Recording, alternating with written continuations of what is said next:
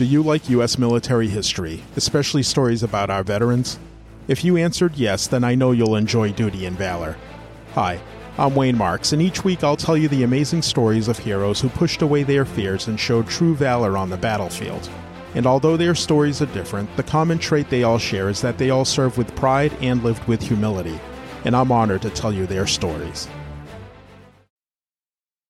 Welcome to this episode of Duty and Valor, where I'll tell you the story of a man whose determination to serve his nation was undeterred, despite being turned down multiple times. He was a man whose childhood hunting skills made him a deadly force on Europe's battlefields. He was a man whose bravery continually overcame fear, leading to acts of exceptional courage numerous times during World War II. He was a man who single-handedly and against all odds withstood a relentless German assault on his position. This is the story of Medal of Honor recipient U.S. Army 2nd Lieutenant Audie Murphy.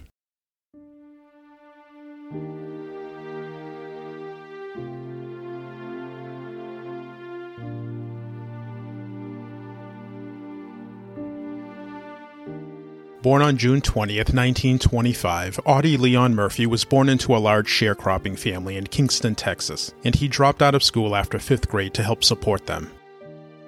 In addition to picking cotton, he used his skill with a rifle to hunt game. His father, Emmett, repeatedly left and returned to the family over the years before he left for the final time in 1940, and his mother, Josie, tragically passed away a year later. Following her death and the Japanese attack on Pearl Harbor, Audie was motivated to do more with his life. He initially wanted to join the Marine Corps, but they turned him down for being underage and due to his slight stature and build. He next tried the Navy and Army, but they turned him down as well. Though he was too young to enlist, he did eventually have luck with the Army, but only after his sister submitted a false affidavit stating that he was 18 years old. Audie entered Army service in June 1942, and after basic training he was assigned to the 15th Infantry Regiment, 3rd Infantry Division. February 1943 saw Audie and his unit depart for North Africa. There they received additional training before seeing action during the Allied invasion of Sicily on July 10th. Shortly after, Audie was on a scouting patrol when he saw 2 fleeing Italian officers. He took aim and with his marksman skills on display, he killed both of them. In September, Audie and the men of the 15th were part of Operation Avalanche, which was the invasion of mainland Italy at Salerno. He, along with 2 others, were on another scouting mission when they were ambushed by German soldiers. The Germans were firing at them from machine gun emplacements and killed one of the men. Audie, along with the other man, engaged the Germans with grenades and their own machine gun, and the 2 of them killed 5 Germans. Audie saw steady action and proved himself time and time again. He received numerous promotions, and by January 1944, he was already a staff sergeant. After recovering from malaria, he was back with the 15th on March 2nd. He was sheltering in a farmhouse when he and his platoon engaged a German tank crew. Audie crawled out alone and engaged the tank with rifle grenades, which disabled it. For that, he was awarded the Bronze Star with V device for valor and heroism. By August 1944, the 15th was part of the first wave of the invasion of southern France, called Operation Dragoon. Audie was with his platoon passing through a vineyard when they were attacked by Germans. He immediately jumped into action and engaged the enemy with a machine gun, killing 2 and wounding another. Then from a house roughly 100 yards away, 2 German soldiers exited with their hands raised in surrender. This was a trap, and they shot and killed Audie's best friend, Lottie Tipton, who had moved forward to accept their surrender. This enraged Audie, and he killed the 2 men and attacked the house alone. Though he was under heavy fire, he made it to the house and ended up killing 6, injuring 2, and taking another 11 Germans prisoner. For this, he earned the Distinguished Service Cross. On October 2nd, Audie killed 4 and wounded another 3 Germans manning a machine gun emplacement, and just days later he crawled up a hill alone toward the German line.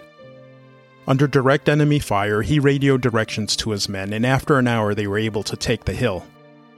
In total, 15 Germans had been killed and another 35 wounded. For his actions over those 2 days, he was awarded his first Silver Star and a bronze oak leaf cluster in lieu of a second Silver Star. By this point in the war, there was no doubt about Audie's leadership, so it was no surprise that on October 14th he received a battlefield commission to second lieutenant and was now a platoon leader. Later that month, his platoon engaged a German sniper group where he captured 2 men by himself. During this engagement, a sniper hit him in his hip. He returned fire and shot the sniper in between the eyes, killing him instantly. His hip wound was his second of the war, and while recovering in a hospital, gangrene had set in and he lost some hip muscle in the efforts to remove the infection. After recovering, he rejoined his unit in January 1945. On the 24th, his unit reached the northeastern French town of Holtzfair, where they were tasked with securing a road until reinforcements arrived. During a limited German counterattack, he sustained another 2 injuries, this time to both legs. He remained in the fight, and 2 days later on the 26th, he was given command of Company B. On that day, the Germans commenced an infantry, tank, and artillery attack on their position. Facing over 200 men and 6 Panzer tanks, their unit's position was being hit hard. A tank destroyer belonging to the company sustained a direct hit, putting it out of action and sending its crew into the woods. Audie ordered the remainder of his men to fall back to pre-planned positions in the woods behind him, while he stayed alone to cover their withdrawal, armed with just his M1 rifle and a field radio.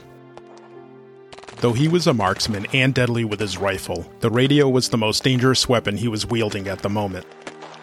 He called in artillery strikes which slowed the enemy attack, but it didn't stop it. The Germans continued their advance and were getting closer. At one point, the artillery commander radioed Audie to ask him how close the Germans were to his position. He responded with, "Just hold the phone, I'll let you talk to one of those bastards." With his position under heavy fire from 3 sides, he had to move.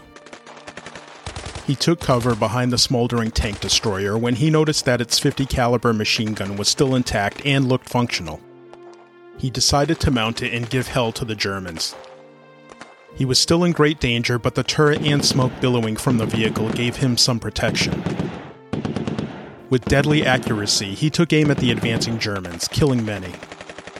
Soon after, he noticed a German squad crawling in a ditch toward him on his right flank. He swung the machine gun around and cut them all down before they could reach him, but they had gotten close to him, within 10 yards of his position. From the tree line, his men were in disbelief at what they were seeing. The amount of small arms and tank fire were sure to kill him, unless the exploding vehicle got him first. One tank round almost knocked him off the vehicle, and it sent shrapnel into his leg. He remained on that tank destroyer for an hour, firing at men and tanks alike. Even though he was in great pain from the shrapnel wound, he fought on until he ran out of ammunition. Fighting through his pain, he fell back and rejoined his men. He refused to have his wounds tended to. Instead, he led them back to repel the German advance, sending them back into the woods where they came. During his solo defense of the American line, he killed or wounded 50 German soldiers and inflicted an unknown number of casualties with the artillery strikes he directed. On February 16th, he was promoted to first lieutenant and was assigned to the regimental headquarters, which took him off the front line. On April 23, 1945, Audie was awarded the Medal of Honor for his actions on that January day. During the war, Audie suffered many wounds, dealt with 2 bouts of malaria, and witnessed the death of many of his close friends. He inflicted at least 240 enemy casualties and received 33 military decorations. He was discharged from the Army on September 21, 1945, when he returned home to a hero's welcome. He was featured on the cover of Life magazine as the most decorated soldier. One person who read the feature was actor and producer James Cagney, and he invited Audie to Hollywood, which kicked off his acting career.